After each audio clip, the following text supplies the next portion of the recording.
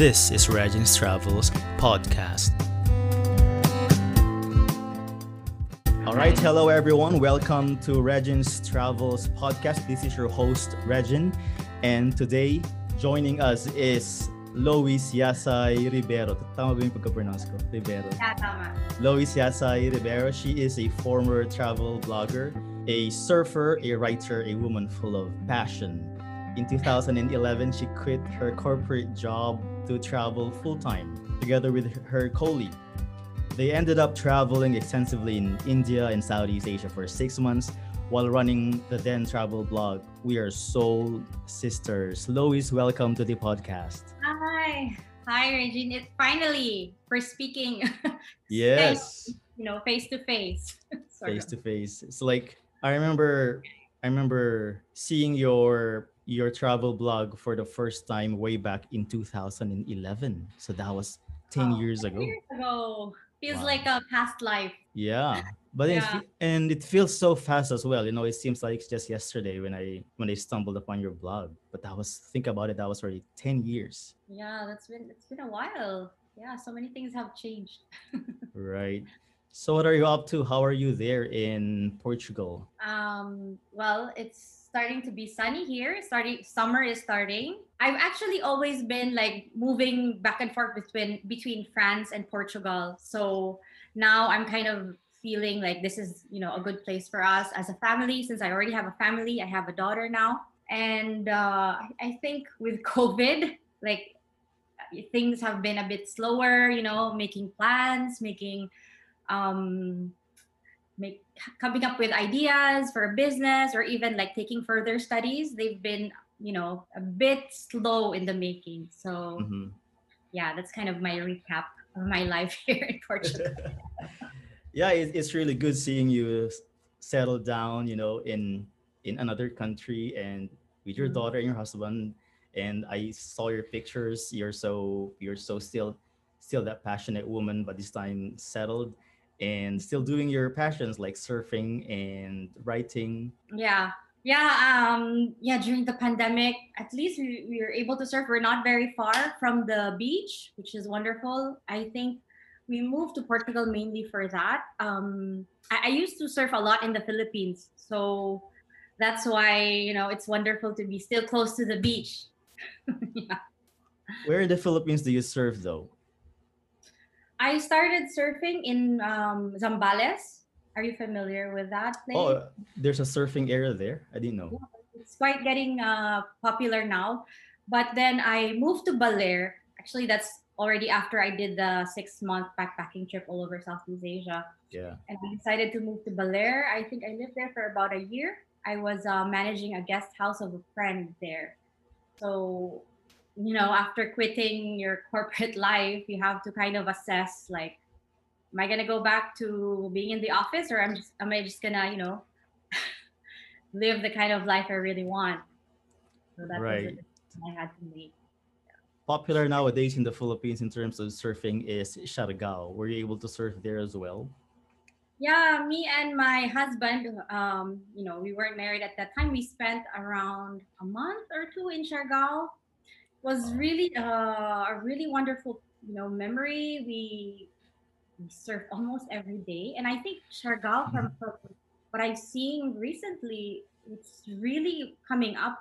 Like so many places are opening. A lot of people are actually moving there from Manila. I don't Right, know if right. you've heard of that. So I think, especially with COVID, people are starting to realize like they would rather not be living in the city anymore. Yeah, Yeah, and I heard there's a lot of celebrities as well who are actually moving there and focusing on just vlogging, that kind of yeah. lifestyle. I think you're talking about Andy Eigenman, right? Yeah, definitely. Yeah, because I think she first was in Baler and then she moved to Siargao. I think Mm, she's now with a guy who's from Siargao, and it's a great place to have a family as well. You're out of the city, you have more space. Like a lot of people realize, living in an apartment isn't really all that that good. Especially when you have to stay indoors during the lockdown. I don't know. Is it still lockdown there in the Philippines? No, it's Or not anymore. But some province, some cities, there's still, I know a lot of term. I'm not even sure of the term anymore, like ECQ or I don't know, like whatever alphabet. MECQ. Yeah, community quarantine basically. So it's not yet totally free, but at the same time, it's not locked down anymore. Oh, that's great. That's really good. So you in 2011, you quit your job and traveled full time. What made you decide to do this major decision of yours? Yeah, I think well, first of all, I was working in training and development for a bank, and I really enjoyed my job. I was also like speaking with people face to face. There was a lot of interaction, and career wise, I think I was in a good path. But I think there was something inside of me that really needed to see more of the world. You probably could relate to this with your, around the world travel. And I guess that thing inside of you just keeps on nagging you until you have to kind of take the leap, right? Yeah. Did you feel the same as well when you did your trip?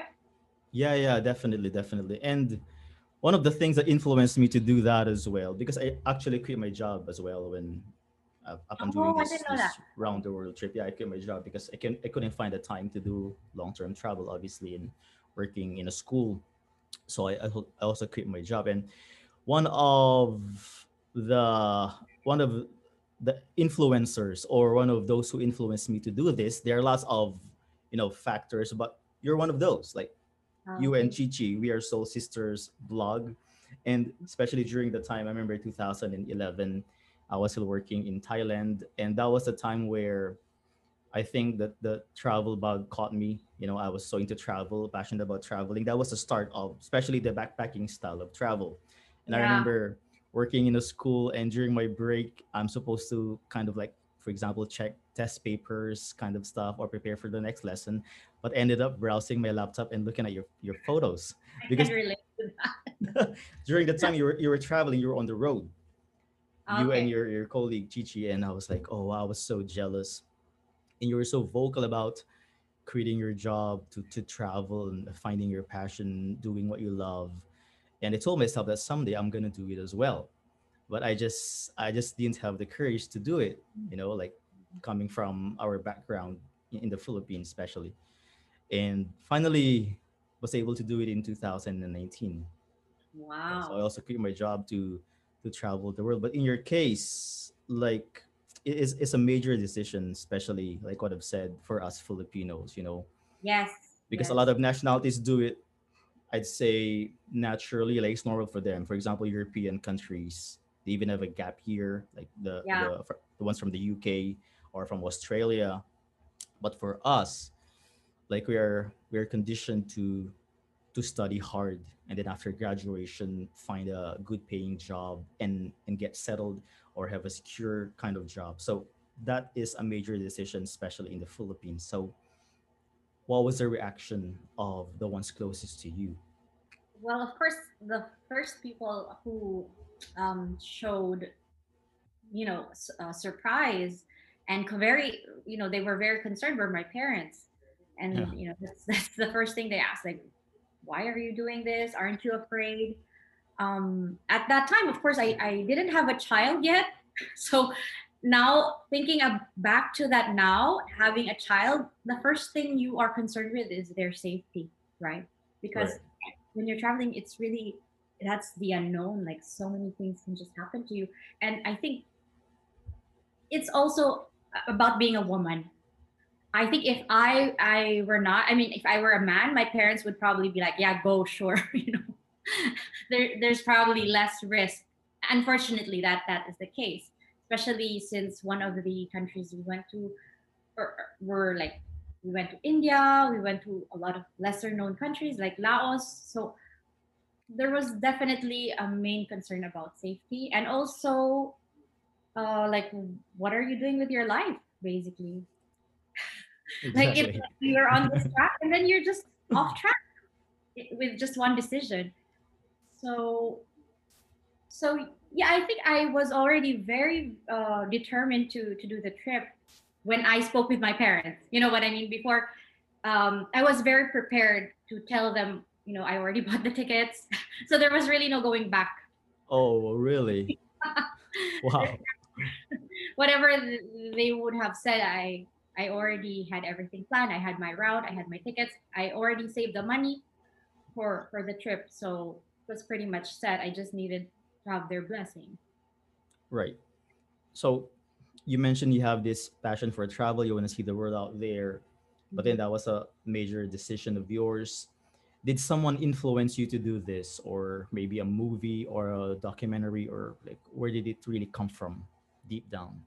I think it came from before I did that backpacking trip. I actually lived in the U.S. for 1 year, and I was working in New York.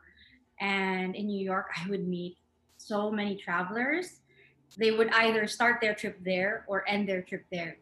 And so this was my first initiation to like talking about places in Southeast Asia, which is quite amazing to think that I didn't know about Myanmar, I didn't know about Laos until I actually went to the US. Mm. I never learned about these countries in school, you know what I mean? So I was talking to a lot of travelers and they were talking about how you can actually travel for cheap. And that was the first time I thought, wow, this is something I can actually do for myself, right? Because as Filipinos, I don't know if you can relate to this, but um we're not really taught that we should just, save money and travel. Am I right? We were doing mostly holidays, right? We would do like a 1 week holiday somewhere. Definitely, definitely. That's why it's so unheard of, especially during that time, 2000. That was 10 years ago. Now it's a bit changing because of maybe the influence of social media and all that stuff, the internet. But back then, 2011, that was so unheard of for us Filipinos. We're more of a vacation type of culture, Yeah. like short holidays, usually Singapore, Hong Kong, or the US. But then what you did was unheard of, and you, because you wrote about it, so during that time it became really viral.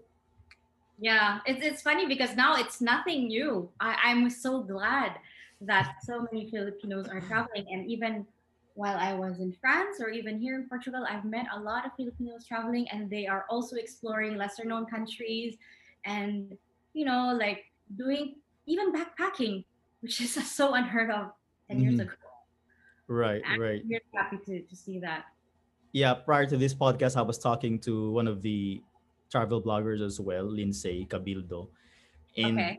in 2010, when I first got into the backpacking culture, I started searching for Filipino backpackers on the internet because I haven't seen a single backpacker on the backpacker trail in Southeast Asia. So I searched on the internet and I saw her blog post which says Filipino backpackers, where art thou? So this was in Wow. 2000 and 2010, 2011, somewhere. And nowadays it's really changing. If you go backpacking, you can see at least one or two Filipino backpackers on the road. Yeah, I think it has changed so much. Um, it's kind of also a way of curiosity because I think Filipinos before we were really more looking for the luxury travel or being comfortable. I guess like really staying in hotels. Um, but now I think we are getting out of that comfort zone. We're really I mean, even just putting a backpack on, you know how it feels, right? It's really heavy. Yeah. You have to Mm. carry it a few hours per day, and and I'm so glad that more and more Filipinos or even Asians actually are really doing that, and especially traveling to Europe or even traveling to. Actually, I wish I made it to Latin America, but that was supposed to be next, and I actually didn't make it there. You have been to a few countries, right, in Latin America? Yeah, just a few countries. Okay. How was that? Oh, it's amazing. I really want to go back because the thing is, when I was planning my trip, I really didn't plan it that well. It was kind of like a spur of the moment. I didn't really expect to have an around the world trip during that time. I had this long time. I had this plan a long time ago, but I didn't expect I'm gonna do it that year. It was just very very random. I was just kind of like burnt out on the job, and I was like, okay, I have to do this before I get married, you know, because when I have kids in the future, it's gonna be more difficult. It has Smart been move. an it has been an ongoing debate ever since. You know, ever since I had this plan, I was like, should I do this? Because like what you said, it's a huge decision to just quit your job, and especially if you have a job that you really like and the pay is good, it's quite hard to let go of that. But then I was thinking, if I'm not gonna do it now, then it's gonna be more difficult in the future, especially if you're settled and have kids. So I just did it, and the planning wasn't that good, so I ended up just staying for a few days, or yeah, a few days in South America. So but the plan was, after the around the world trip, I want to go back to Brazil because I missed the Christ the Redeemer. Can you imagine? That was one of the main purpose of going there, but I missed it because I just have one day in Rio de Janeiro. So I Ah, plan to go back, but you then have COVID happened. you have to travel to see that. Like you can't just like isn't it in that city where you land there and then Yeah, right. Is in that city, but the thing is, I only have one day for Brazil because of the planning. It was not good, and my ATM didn't work during that time, so I wasn't able to withdraw money from the ATM machine, and my money was just enough. My cash was just enough for airport transfer and food. yeah. So I was like, no chance to go there. It was one of the disappointments. So I planned to go back, but then COVID happened. That's very unfortunate. Actually, since you've mentioned Brazil, after living in Portugal for a few years, I really want to go there. Especially since I can now somehow, have a conversation in Portuguese. And also, like, there's so many ties to the culture. You know that it was a former Portuguese colony. Mm-hmm. So there's a lot of Brazilians living here. I've tried a lot of their food. And it's really a place that I want to visit one day. Yeah, yeah, South America definitely. And Yeah. one of the things is the language is so it's interesting to just hear Spanish everywhere, Yeah, yeah. And there's some similar Filipino words. I was like, oh Yeah, wow, that's one of the interest there. it's funny that you mentioned that because I was just in Spain I think a few weeks ago, and it's really amazing because Filipinos can understand Spanish. Yeah. There's some, especially if you know Tagalog and Bisaya, which I speak. Mm-hmm. There's so many words that are the same. The similar, yeah. Yeah, and it's just like funny when you go from, because we drove from Portugal to Spain, and then you go there and you just land in that country and you're like, oh, I can actually understand what they're saying, and I can understand the signs everywhere. So I Wow. think that's a privilege for us as well. How long have you been there in Portugal already? I think you moved in 2000, in, if I'm not mistaken, 2015. 2014. So 14. altogether, I would already be here, maybe 6 years. But it's just that we moved back and forth between France and Portugal. Mm. So on this particular move, like we've actually stayed here. It's already been 3 years, which is enough for me to learn the language, enough for me to somehow make some contacts, Wow. and have a semblance of home. Because I used to just like have this one piece of luggage, and I would just go back and forth, from Portugal and France. But as you can see, it feels more like home now. Great, great. Yeah, I really want to visit Portugal. I've been there, but just at the airport, Oh Lisbon, no, in Lisbon, you didn't even get it out.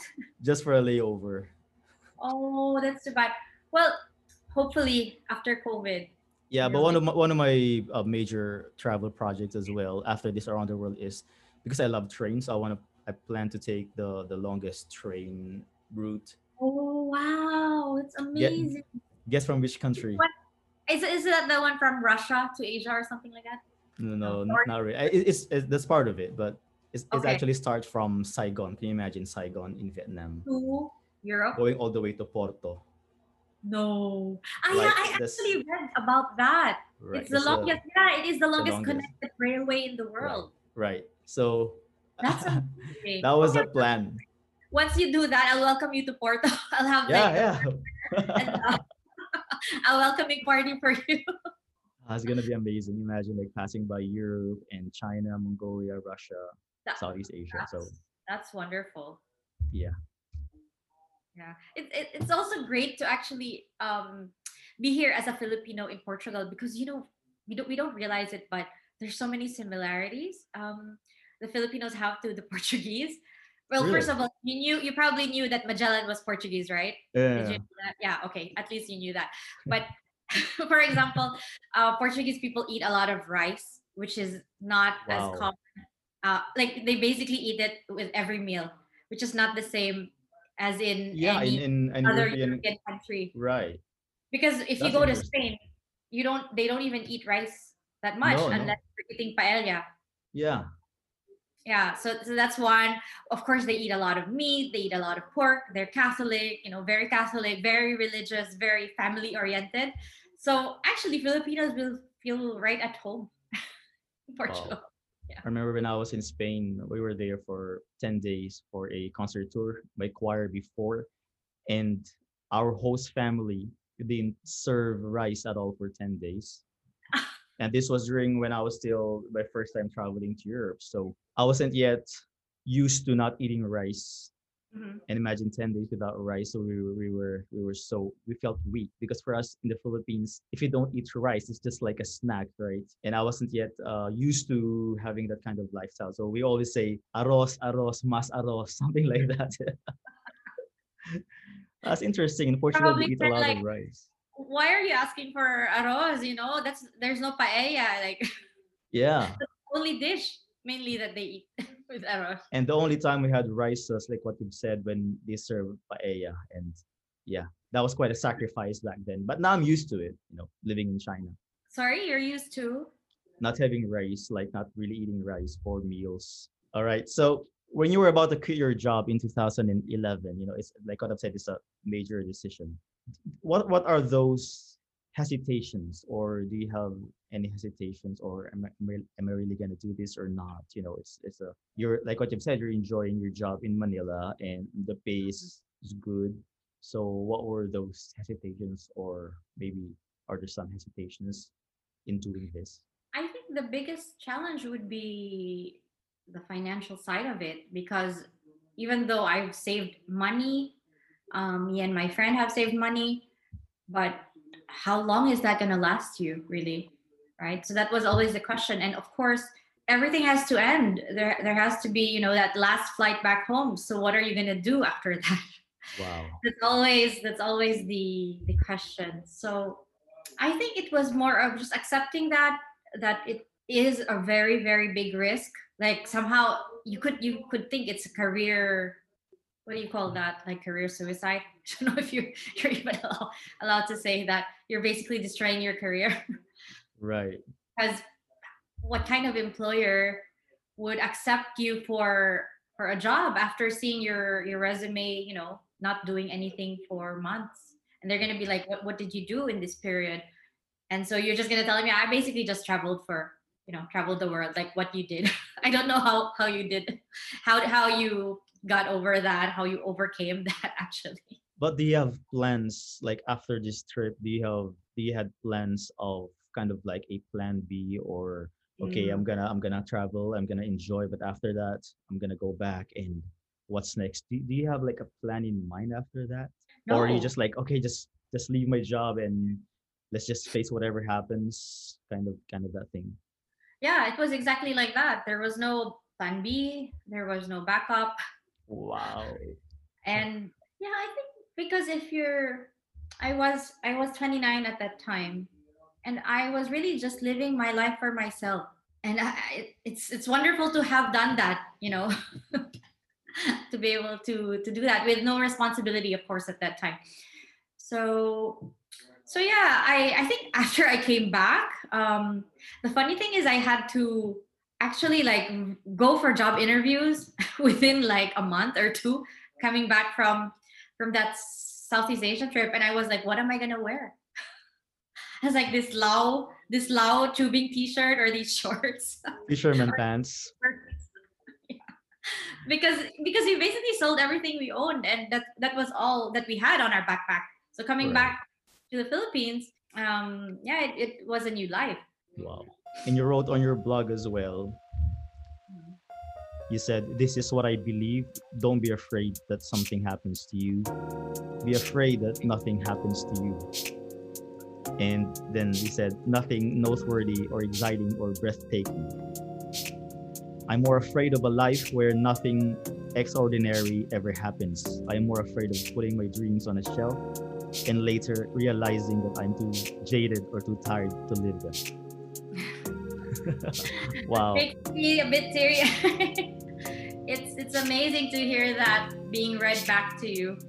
It's almost like I heard that from my former self from a decade ago. Right, that was 10 years ago. So what are your thoughts regarding when you wrote this one and now 10 years have passed and life has changed? What are your thoughts on this? If I were speaking to my former self, I would say, well done. You know, like I'm so glad you did that. I'm so happy that I took that chance to really see the world and that would probably be the only time in my life where I had full control of everything, of myself, of everything that happened to my day. There's so much freedom in being able to do that, especially now since I have a family. I'm not saying it's the end of end of the world, but realistically, having a family, having a child, it's a really big responsibility. I have to admit that it's a choice. There are places you can't go anymore. There are trips you can't do anymore. There's a lot of things you can't do, just because you're already thinking of other people. So I'm Yeah. glad to have done that 10 years ago. Wow, that's really good to hear that you don't have any regrets of doing it in spite of, you know, not having a secure job or not having a monthly paycheck for months, but you don't have any regrets. And you said that you were 29 when you did it. In fact, I've read a lot of advice from people who was able to do it as well, that they say in your 20s don't save, because it's like a contrary to what we were conditioned to do as Filipinos, like study hard, graduate, get a nice paying job, and save and save and save, so that when you retire, you can travel or you can basically, I don't know, like enjoy your retirement. But then there are lots of advice as well out there that says in your 20s, do not save, but enjoy or do the things that you love, like travel, find your passion, and then save later on, because during this period of your life you have the energy, and and time passes and it does not return. So while you still have the time and the energy, then do the things that you love, because if you save, for example, you don't have anything left to do those things, right? So, and you said you were 29 when you did this and you're happy that you did it. Yeah, that's two different ways of seeing it, I guess. But I would totally agree that our health, our vitality, our energy, it's really it's not gonna go on forever. And when you're able to travel, when you're able to do a lot of things, like even physically, I think it's really the time to do that in your prime, those prime years, Mm. because that in itself, your age, your that in itself is a resource. Mm. It gets depleted Right, eventually. right. You don't feel as energetic as you were when you were in your it's 20s. non-renewable energy. Exactly. Yeah, and when I was deciding to quit my job as well, Mhm. yeah, I was working in China. I got the job was good, the pay was good, the compensation, the perks, and everything. But when I was debating whether to quit my job or not, one of the things that really triggered or sparked that told myself, okay, I'm gonna book this, is I saw this quote that says, "Travel because money returns, but time does not." So it's usually it's a kind of like a debate between time and money. So I was like, okay, so time Yeah. passes, time does not return, but money returns, but time does not. So I was like, okay, I'll I'll do it now while I'm still at this age and I still have the energy. Yeah, that's a great realization because before COVID actually hit as well, I was saving money and I was thinking, I'm saving this money. I'm going to do more traveling. There's a lot of countries I still want to visit in Europe. Like I've never even been to Austria. I've never been to like all those, what do you call this? Like even Romania. I've always wanted to go to Romania. So because in Europe, the cool thing in Europe is that there's really a lot of flights that are not that expensive and you can travel to a lot. There's so many options, right? Ryanair. Yeah, exactly. And there, when I was living in France, we were not far from Paris, and Paris has so many routes, really cheap routes. Like I used to travel a lot, like just for the weekend to Morocco. I would go to Croatia. That was when I was working, but because I was saving this money, and then suddenly COVID, and we're not traveling already for. I haven't traveled for years actually. I mean, apart from driving to Spain, which is not that far from us. Yeah. Right, right. So that's exactly the point. Like you never know what might happen. So you have the time, you have the energy. Okay, you're gonna lose some money, you're gonna spend money, but at the same time, you can always earn that. You know, you can always Yeah, earn that. So that the caveat to that though is I really won't advise people to go beyond their means. Like, sure, spend money, travel, do whatever you can, but sometimes we go to people go to a certain extent when they really have to like borrow money or even put it on their credit card to travel. And I think that's also something we have to think about. Like, don't go broke for right, following right. your dreams. Exactly, exactly. That's a good advice there, and I'm glad that you also mentioned that one because like maybe people will think, okay, Lois did it. I'm just gonna quit my job as well. But I think you have to prepare for this as well for this major decision. Probably have enough savings. Enough is relative, but at least you should have enough savings to kind of sustain you for a few months. Yeah, exactly. And also a buffer as well. Like you need to have a certain percentage of your savings where you say, I'm not going to touch this money because when I have to go back, at least I have a little bit of funds to start again. Looking back at that epic backpacking trip, 6 months in Southeast Asia, and personally, Southeast Asia is one of my favorite travel destinations, especially in terms of backpacking. The Banana Pancake Trail, the Yeah. well-trodden trail in Southeast Asia. So looking back at your trip, 6 months, that was long. So what were the memorable moments, and how do you feel when you were doing that trip? Wow. There were so many memorable moments, but I think one of the countries I really liked was Myanmar. I don't know if you did you visit Myanmar? I visited Myanmar when they just opened, but you visited it before they even opened.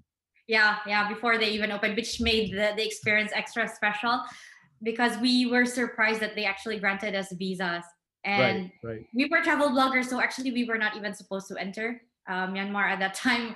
They were not open to any journalists or any people who would report on what's Mm. going on in that country because it was still closed. But we met a few backpackers. We traveled as a group, and we didn't feel unsafe, even though at that time Myanmar was still, from the news, of course, there were still some bombings. There was a lot of civil unrest, which is happening again, as you know, right? Yeah. Right now. Yeah, the military seized control again of the country. So at that time, they were still starting to work towards democracy. And it was amazing because they were just the nicest people I've seen. The landscape, like so much poverty, but like golden pagodas everywhere. So it was really quite a unique experience. Yeah, I So visited Myanmar in 2012 as well, and I think that was the year when they first opened because you went in 2011. So although they already opened, but at the same time they just opened, so I still kind of like felt the like the Myanmar of old, like isolated from the outside world. But then in 2017, I visited again, and oh and the change was like it's like a new country. So I'm just I glad I was able to do it in imagine. 2012. It's like it's kind of sad at the same time, mixed feelings because they're improving in a way, but I miss the old Myanmar where it's so untouched and raw. But now it's kind of like Thailand is touristy and there are even scammers nowadays. Before it's like there are no scammers. Mhm. People are so nice. Although they're still nice, but as most tourist areas are, you have these touts, scammers, but at the same time, yeah, at least they're improving. But how many years have passed? But there was like a huge change. I can totally imagine. I have not seen Myanmar again since 2011, but at that time it was already in the brink of opening. So you can really already imagine like, wow, this place would totally change. Like there were very few cafes, very few hostels. In some places we visited, there was only one place to host foreigners. So it was very pristine, and people were very authentic as well. I mean, I'm pretty sure they still are. They're just one of the most wonderful people I've ever met, especially since as a country they've gone through so much. You know what I mean? Like they have really seen a lot of unrest, a lot of corruption, and they were just so zen. They were so calm. They really accepted it's really funny because they accepted everything, Yeah. maybe due to their religion. I don't know if that was how you felt about it as well. Buddhism, right? Yeah, Buddhism. So probably you mentioned Zen. Zen is like a Buddhist concept. Yeah. So yeah, they were very accepting of that, and they were just so kind. I remember we met a group of five girls. They were from college, and they befriended us, me and my friend. And they asked us to eat with them, so we were eating together, and we couldn't really interact so much, but we tried to do our best to speak, between Burmese and English. But in the end they paid for our meal, and I was like, no, Wow. it should be our it should be our treat. But no, they said, no, no, no, we'll pay for you. And it was really in like a very rural area. And then after that, to think that they were already very generous, they knew we were leaving on a boat the day after, and they met us on the dock, and they gave us some little gifts for food, like little snacks to Wow. Yeah, these locals sometimes especially those locals from these, let's say, developing countries, sometimes they're like the nicest, the most kind that I've encountered, like Myanmar. Yeah. And they're just happy to be with you. Like they're not asking for anything. And you even try the local costume, longji, and Yeah, yeah, the little it's like yeah, a skirt and then the tanaka. and the Tanaka, the like the sunglass Yeah. thing. Yeah, Oh, so it was a wonderful adventure, like seeing your photos. And how about Laos? What are your thoughts of, because that's one of my favorite countries to travel to. I really love Laos as well. Actually, that would be a close second for me. I wish I had spent more time there. I think I only was granted 14 days in Laos, but it was very pristine as well. There's very little development. It's really a place where if you want to drop out of the face of the earth, like you Oh just yeah, go yeah. Definitely. Definitely. There are no McDonald's, nothing. no Starbucks.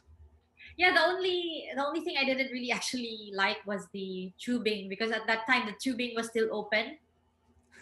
What was it crazy? That was it crazy. Did you try that? Yeah, I tried it, but it was already they already kind of like We're closing it, I guess. yeah, they're still open, but the bars are gone because of the crackdown from the government. That was the issue before because of drugs and too much partying. So I tried Yeah. it. It was boring when I tried it, but I was able to. That was one of my bucket lists. That's why I still did it. Yeah, that's the bucket lists are really interesting because you in your mind, right? Like this is what it's gonna look like, and then you actually experience it. Like for me, for example, it was the what was that thing in Vietnam with the boats? Is it in Saigon? No, is it in Saigon? I think it's in Da Nang, if I'm not mistaken, or Nha No, Trang, something the like junk, the round boats, right? the Are you junk talking about? ships. I'm talking about the Yeah, the Halong. That's in Halong Bay. Halong Bay. Yeah. Did you go there? No, not yet. That So was I, also my plan, but I haven't been there.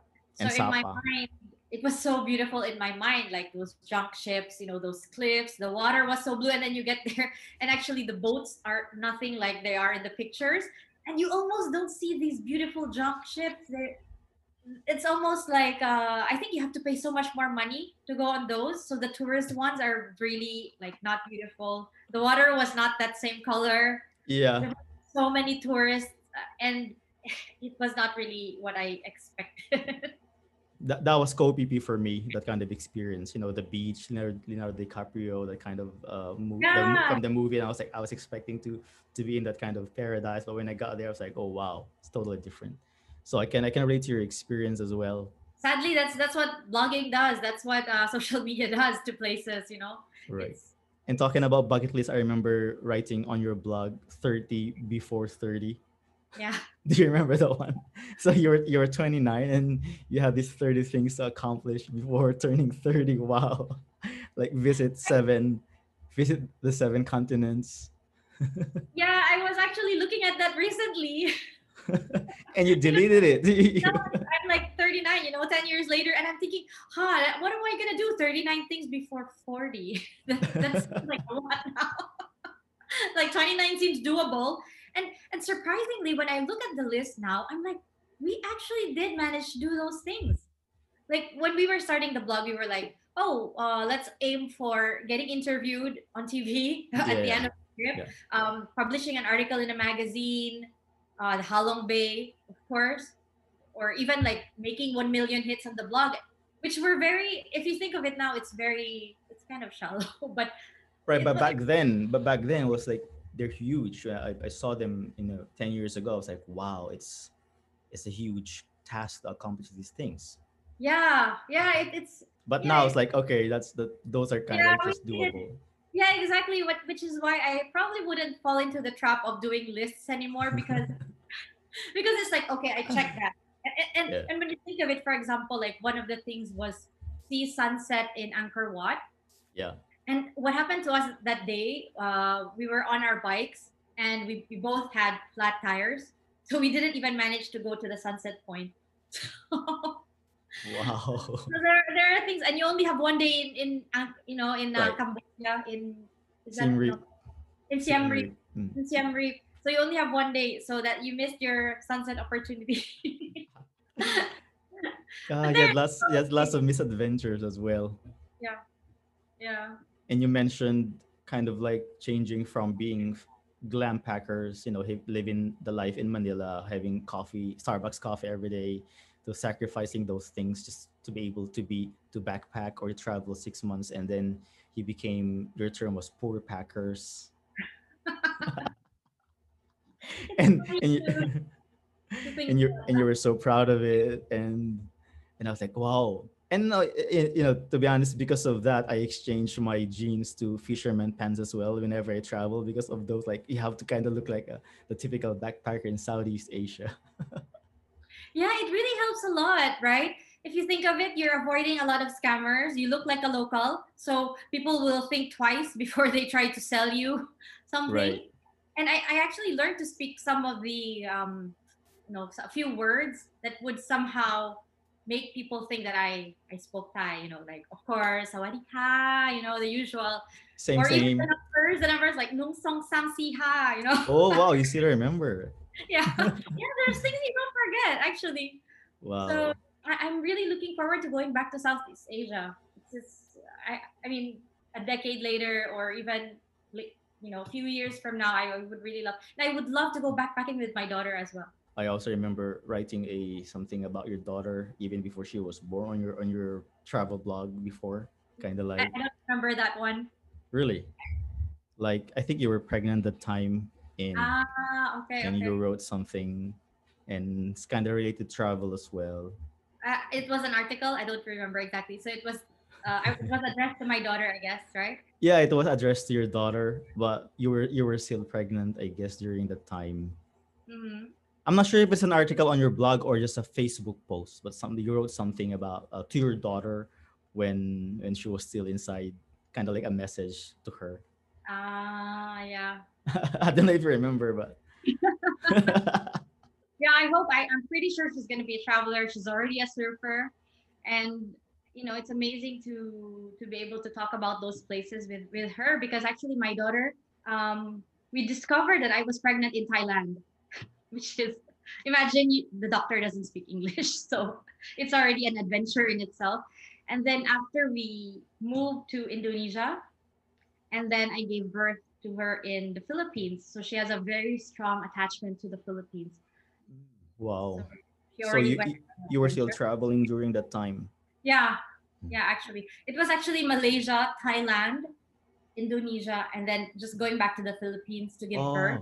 Oh yeah, yeah, yeah, yeah. I remember. Yeah. And when she was 2 months old, we already moved to France. So she's already Wow. been to so many places. Yeah, right, right. And Yeah. your favorite place in Southeast Asia was Pai. I think that was where was that the place where you finally discovered that you were pregnant? Was that in Pai, Thailand, Yeah, or we were living in Chiang Mai, in but Chiang Mai? Yeah. we were actually we went to Pai. We went to Pai. Oh, Pai Yes. is amazing. I love Pai. Yeah, yeah, yeah. What was your experience? It was just a relaxing trip because that was after our class backpacking trip. We went to Cambodia and it was quite hectic because I was the one who organized the trip. So after that major trip, I was like, I want to unwind and just go to the mountains. So I went to Pai and met a lot of cool because it's like a backpacker hub as well, and lots of quaint cafes where you can just Yeah. relax, and it's amidst nature. But at the same time, it's not boring because there's this backpacker vibe. So a lot of international people as well. So I just love the place. There's so many things to do as well. We drove a lot on the motorbike because there's this like trail that's like hairpin curves. Yeah. Yeah, and it's what else did we do there? There's really just like so many things. There was even like a forest experience. You could go to the forest and Yeah, you can like go there's hiking. survival even. You can visit the tribes, although some are touristy, too touristy tours. But yeah, it's becoming touristy during the time when I visited. But Pai is like what you've said, it's an amazing place. Yeah, I agree. And I remember you were dancing Americano. Was it Americano called like the dance move all over Southeast Asia, and you would film it. This was even before YouTube was popular, you know. So you were making these videos. A lot of people thought it was actually a very original idea, but at that time, a lot of backpackers, I don't know why, a lot of backpackers were doing the same thing. They were doing this like famous dance. And so we just thought of, oh, why don't we do that everywhere we go? We'll just start filming it. It was actually my friend's idea. It was not my idea. And we just got people to join us everywhere we would go. That And was so people, cool though. yeah, people found it so fun because it even though you don't speak the same language, it's like movement. Dance is like a language in itself. So it was Yeah, fun. yeah, at first I thought it was like an original music of yours as well, but then I found out that it's actually a popular song during that time. Yeah, one actually part of it was in Myanmar. It was very interesting because there was a movie being filmed in one of those temples in Bagan. Mm. I'm still remembering the names of these places. So they were shooting a film, and we decided to shoot our own video beside them. So we were doing like the Americana moves. So they were looking at us like, what are they doing? And we were just like having fun. And some people even joined. So some Burmese people joined. So it was really cool. Most of it was actually in Myanmar. Yeah, yeah. Usually at the temples of Bagan, Yeah. and probably in some in Yangon as well. But that was cool. I really like it during that time. Yeah. That was an epic trip. And then after your 6 month travel, you quit your job. So how was life after that? Hmm.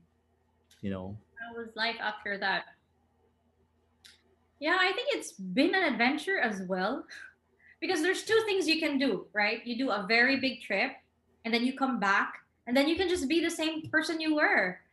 So just go back, like kind of ask for the same job, go back, sit in that office and, have the same friends and live in your bubble.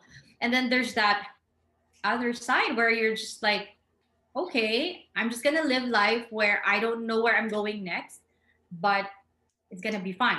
So of course there's also that big fear of where's the next paycheck gonna come from.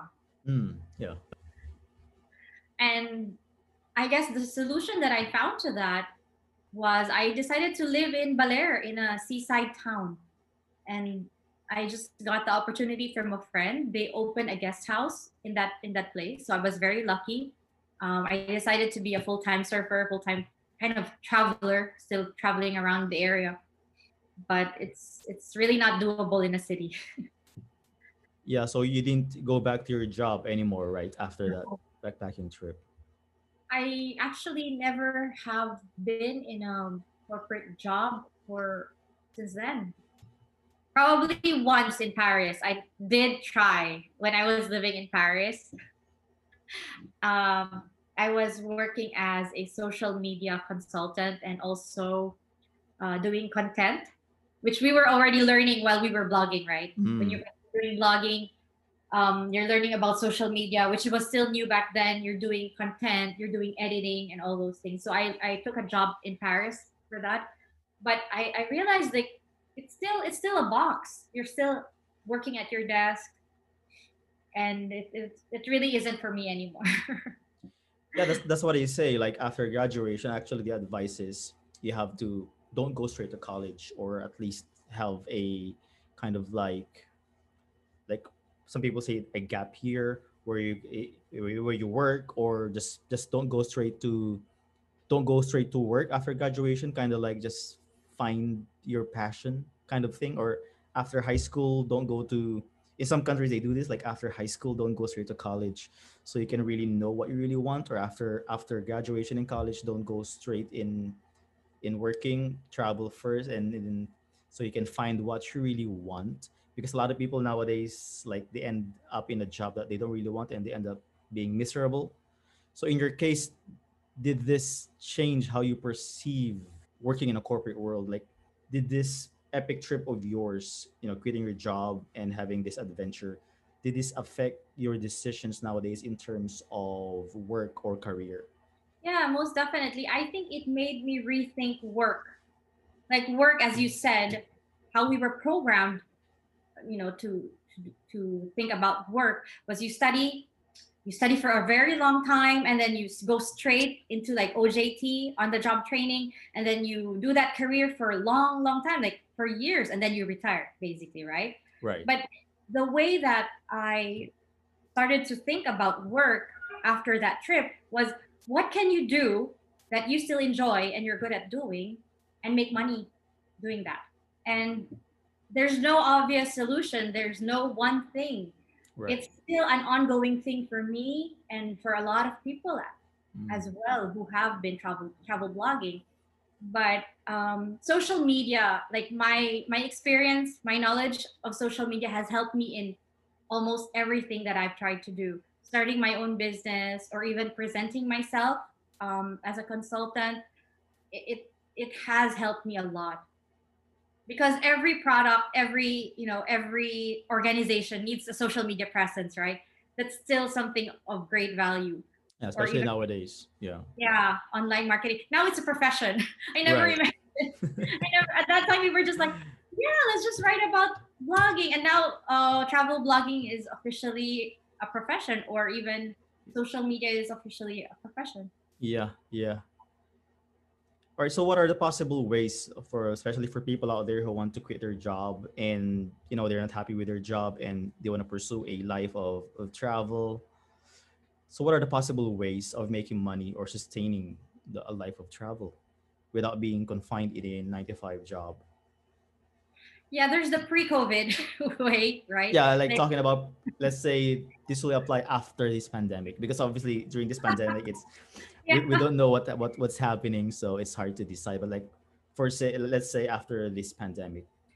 I think it's always about first, where do you want to go? Because, like for me, I decided I wanted to go to near the beach, and I thought, okay, this is the lifestyle I want.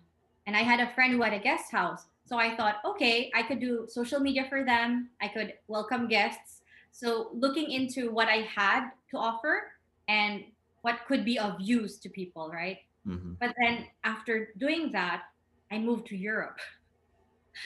And moving to Europe, it totally changed the game. Like I don't know French that well. I had to start from scratch. So I live near Paris, which was very lucky. So I had to think again, like rethink the whole process. And okay, English, my English is still very valuable. So I was able to do content, I was able to do social media. So going back to the skills that you have. And then after that, I moved to Portugal again. My husband decided we have to move to Portugal. So going back from scratch, not learning the language, and that's when you're basically just kind of really trying to figure out what am I gonna do next. So I was interested in cuisine. I actually started a little like restaurant operation. So yeah, it's it's all about like the place. What do you have inside of you? What do you like to do? And even like following your curiosity as well. Yeah, and I'm curious about your journey as well. Like how has it been for you? Yeah, in my case, like you mentioned a while ago, there are two path that you're gonna take when you quit your job. Like one is never return, another one is return to your previous job. So the plan, my plan was, since I was the in my case, I it was not that I don't like my job. I just like my job. I just don't find I like my job, but I just don't find the time to do this. So I quit my job, but at the same time, I still like my job. I still like the perks and the stability and all that stuff, the insurance and the security. So my plan was, after traveling, after a round the world trip, I would go back to either apply for another or similar job, or if my company would take me again. So but then fortunately they told me that, okay, you can travel, okay, you can resign, but at the same time, after your trip you can go back and we're gonna accept you again. So that was a plan. Sorry, to clarify, this is your job in China? In No. China, this was in China. Ah, so it's the same teaching job. You're talking about the same teaching job in China. Okay. Right, the same teaching job in China. So for me, at the same time, even if my previous company won't accept me anymore, I was confident that I had the skills already, the experience, and the certification, so I could easily get accepted in any schools basically. So I was confident that I'm gonna still have a job, or still be secure, still have a paycheck after this trip. So it wasn't a problem. But then COVID happened, so that was the thing. So that's why I'm still here in the Philippines and wasn't able to go back. But if not for COVID, I would still be there and teaching, because I love what I'm doing, and I love the perks that comes with it. So like what you've said, two different paths and two different factors in your decision. And the great thing about teaching, now that I'm also realizing it, is that you actually get 2 months off, right? Right, a lot of day off, a lot of like It's even during really holidays, and they're paid. exactly because my sister-in-law is actually a teacher as well, at a public school in France, and I was like, wow, that is a very good perk because two months out of an entire year, it's almost like who has that all that vacation time? Like what other profession has that? I Yeah, don't I don't know of any other profession. 2 months, Christmas, major holidays. Plus, you sometimes you can even have annual leave, apply for annual leave. Yeah, and that's the reason actually why I wanted to take my master. So during the COVID pandemic, I was actually working as a social media consultant for a company based in France. So I was doing it remotely. So I was here in Portugal and I was doing the social media work in Mm. France. And I had to stop because of COVID because the company wasn't doing very well. Right, right. That's when these things come up and you have to rethink like what can I do? And that's when I thought of taking my master's because teachers get like 2 months off per year. So Yeah, yeah. I'm just gonna be a teacher now. I want to teach literature. I wanna be back in the academia. Yeah, but that's good. See, because of that major decision of yours, you're able to find your way to doing what you really love. You were Yeah. you were into cooking, you were surfing, you were volunteering in hostels. So that what you did was really admirable, because you quit and you didn't come back to that cubicle because you think it's not for you. So you had the courage to do it. So what is your advice then for people who are, a lot of people out there who are miserable in their job, and there are lots of advices as well regarding passion and all that stuff, but then there's this security issue, especially with the pandemic that has happened, so it changed our perspective a bit in terms of jobs and all that stuff. So for this question, What's your advice for people out there who want to pursue their passion of traveling by quitting their day job? First of all, think think a lot, think many times before you really do it, because it's true. It's not really for everyone. If you find yourself, happy being secure, having a steady job, having a steady paycheck every single month, then stay where just do your holidays, just do your vacations a few times a year. But if you really are 100% that travel, I really want to live a life of travel. I want to discover the world. I want to see things for myself, like not just from books. um then make a plan, like do it very smartly. Don't do it like us, like don't just like, yeah, I'm gonna do this and then have nothing to go back to. So save up, um really make a plan, and really look inside yourself. Like, if I were to not be able to get a job later on, what can I do? What kind of skills do I have? Like, a lot of people actually have become digital nomads. I mean, that is a very big thing right now, because people realize that remote work is more necessary now than ever before because of the pandemic. And so there's actually a lot of people who work digitally in Portugal, for example. So a lot of them have clients in the US, have a lot of them have clients in other countries in Europe.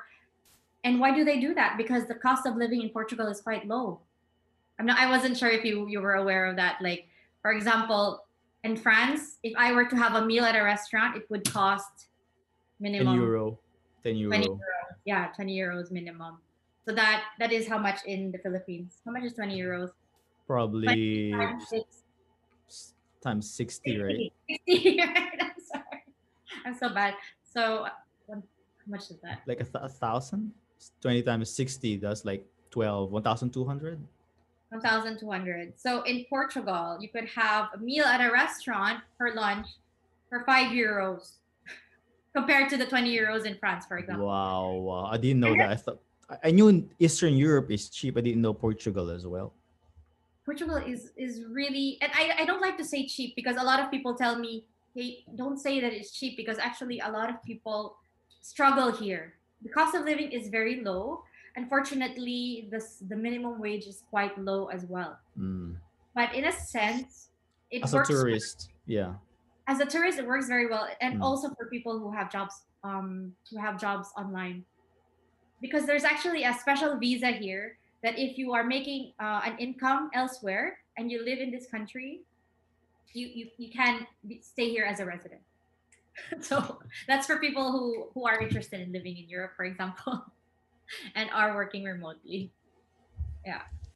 Yeah, and I heard one of the things that you should consider when having that major decision, Mhm. life decision, not just traveling the world, but major life decisions that is important to you is if you're afraid, you have to ask the question, what is the worst thing that can happen? Like in your case, for example, I'm going to quit my job. Not going to have this SSS pension, but at the same time, I'm following my passion. This is my dream. Oh, I really want to do this. I know I'm going to be happy. I'm going to have lots of memories. So you have to ask yourself, what is the worst thing that can happen? So in your case, what was the worst thing that happened? Or what is the worst thing that can happen for someone who would do the same?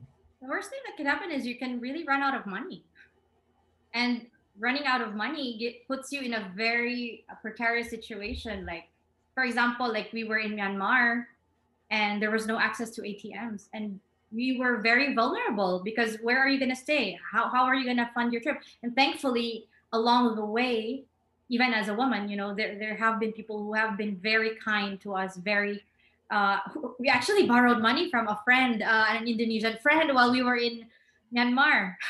Can you imagine? Like, you experienced it as well in Brazil, right? You ran out of money in Brazil. Yeah, yeah. And I've experienced it in Peru as well, where I cannot withdraw money, and I ended up borrowing money from a friend. They wired money to me. It's quite embarrassing, but It is. It is embarrassing. And actually, the embarrassment feels like it's gonna kill you more than anything else, yeah, right? yeah. But yeah, that's it. That's the question. Like, how worse can it be? And a lot of people can be very scared of not having money, not knowing when the next paycheck is gonna come from. And of course, I wouldn't want to tell people it's gonna be, it's gonna be fine all the time, or that, money falls from heaven. Like what that we've experienced, that people are gonna be kind all the time. But yeah, it is a choice to be able to accept that sometimes things are gonna be uncomfortable. Right. And at the same time, you have to ask yourself, what is the best thing that can happen in following my dreams and following my passion? So, in your case, what was the best thing that happened? I think the best thing that happened is that I realized what I was really capable of doing. It kind of gives you a sense of accomplishment that you put yourself at the mercy of fate, at the mercy of other people even. And then you're fine. And then your life is so enriched because you really went there and you experienced everything for yourself. You didn't read about it. Nobody, it's not like somebody just told you about it. But like what we're sharing right now, the experience in Myanmar, the experience in Laos, you went there and did that for yourself. And that memory, that experience, nobody can take it away from you. You're gonna be looking at that years from now and you're gonna say, wow, no matter what happens to me, I had those moments of freedom. I had those moments of happiness. And you can always like bring that back to where you are, wherever you are. Yeah, and you were able to pursue your dreams, and you don't have regrets. Regret is not a good thing. Imagine getting old and having these regrets. I wasn't able to do that one. That epic backpacking trip. So, like, I think that's one of the things to consider. You don't want to live with regrets in not pursuing your dreams as well. That's something that I've learned later on, I think through traveling and through living in other countries. When I have to make a decision, when I'm faced with a decision, I have to choose between this and this. I always think what scares me the most. Right. And then I choose what scares me the most and I go for that. And Wow. I know that a lot of people find that really, really like freaky. Like, why would you do that? Why would you go for the thing that scares you the most? Is because the thing that scares you the most is actually the thing that you really want. Because only the thing that you really want, that really resonates with you, will make you so afraid because it really matters to you, right? Yeah, yeah. That reminds me of the motto, kind of like motto, if you will, of this very famous influencers or YouTubers right now. Yes Theory, if you know Yes Theory, and their motto is seek discomfort. That is like it's on their T-shirts, their merchandise. That's their motto. So whenever they make decisions or they make plans, they purposely seek discomfort because they believe that through discomfort, that's where you grow. I totally agree. I totally agree. And a lot of people, the moment that they start to be comfortable, that's when they think like, hey, I think I need to do something with my life. Because when you're too comfortable, I think you're kind of just not growing so much anymore. And I think the pandemic made a lot of us realize that. Like during the pandemic, I was actually in one of our homes in the north. We have this place that's very close to nature, and I was feeling very comfortable. We were very safe. We had food and everything. And then I thought, well, what's next? Like, is this it? I have a family. I'm happy. I have a child. I think I'm living my best life. I get to surf every single day. And then I'm like, I feel like that's not enough for me. Yeah. And that's when the discomfort starts, right? That discomfort that makes you think like, I need to do a little bit more. I need to learn more about life. I need to take up another hobby or take up another passion. Imagine if you didn't take that plunge and you're still in Manila right now working nine No, to five. I mean, there's nothing wrong with doing that, but in your case, you don't like it. So imagine yourself being in that situation right now for 10 years. it's it's not a life I would like. But I saw a picture recently of a desk, like those boring desks and those boring computers, Yeah. and those like we've all been there, right? Like, and then it was like an ad, like fast-paced company looking for like fast-paced company. Like that's not the life that I want. Like it's better to really be out there in open air, in the sun. And one of the most beautiful quotes that I read, let me see if I can remember this exactly. Uh, I think it was from Proust, Marcel Proust. He's a very famous writer, and he said, "Always keep a patch of sky above you." And I think that really resonates with me because I feel like the work that I need to do is always has to be outdoors, has to always be this patch of sky, this freedom to be able to choose what I do with my day. Wow. And yeah, that's a priority. Right. And you've met your husband on the road as well when while you were traveling, right? Yeah. So my husband, Benoit, he's a surfer as well. So after a certain period of time, I realized since surfing is such a big part of my life, I might as well be with somebody who also loves surfing. You know what I mean, right? Like you probably wouldn't date somebody who doesn't like travel. Am I right? Yes. To our listeners out there, yes. Like you wouldn't date a plum packer, right? And I then don't mind. I don't mind the travel style, but yeah, traveling is a huge part. yeah, and the irony in our situation is that when I met my husband, we were like, yeah, let's travel the world, and that ended up to be only 3 countries, and then we already have a baby, and so we had Yeah. to move back to Europe. But it's really a wonderful adventure. I'm glad that we decided to move to Europe because it's still it's still new. Everything is new. The language is new. It's like you're still traveling every day. Yes. Wow. It has been a wonderful conversation with you, Lois, and I've learned a lot of lessons, and it's really just amazing to be talking to you. Like I've been reading your blogs for like since 2011, and I remember when you posted that Facebook post saying that okay, we're gonna say goodbye to this travel blog. It's not gonna be a travel blog anymore. And then a lot of your readers like, wow, what happened? Like, oh, we missed the travel blog. But then of course we have to move on with our lives and to a different chapter. But then like yeah, thank you so much for your Thank you. time. Thank you for sharing as well your stories. I really enjoyed it. And before we end this podcast, do you have any like final message to our listeners right now regarding quitting your job to travel full time or travel in general?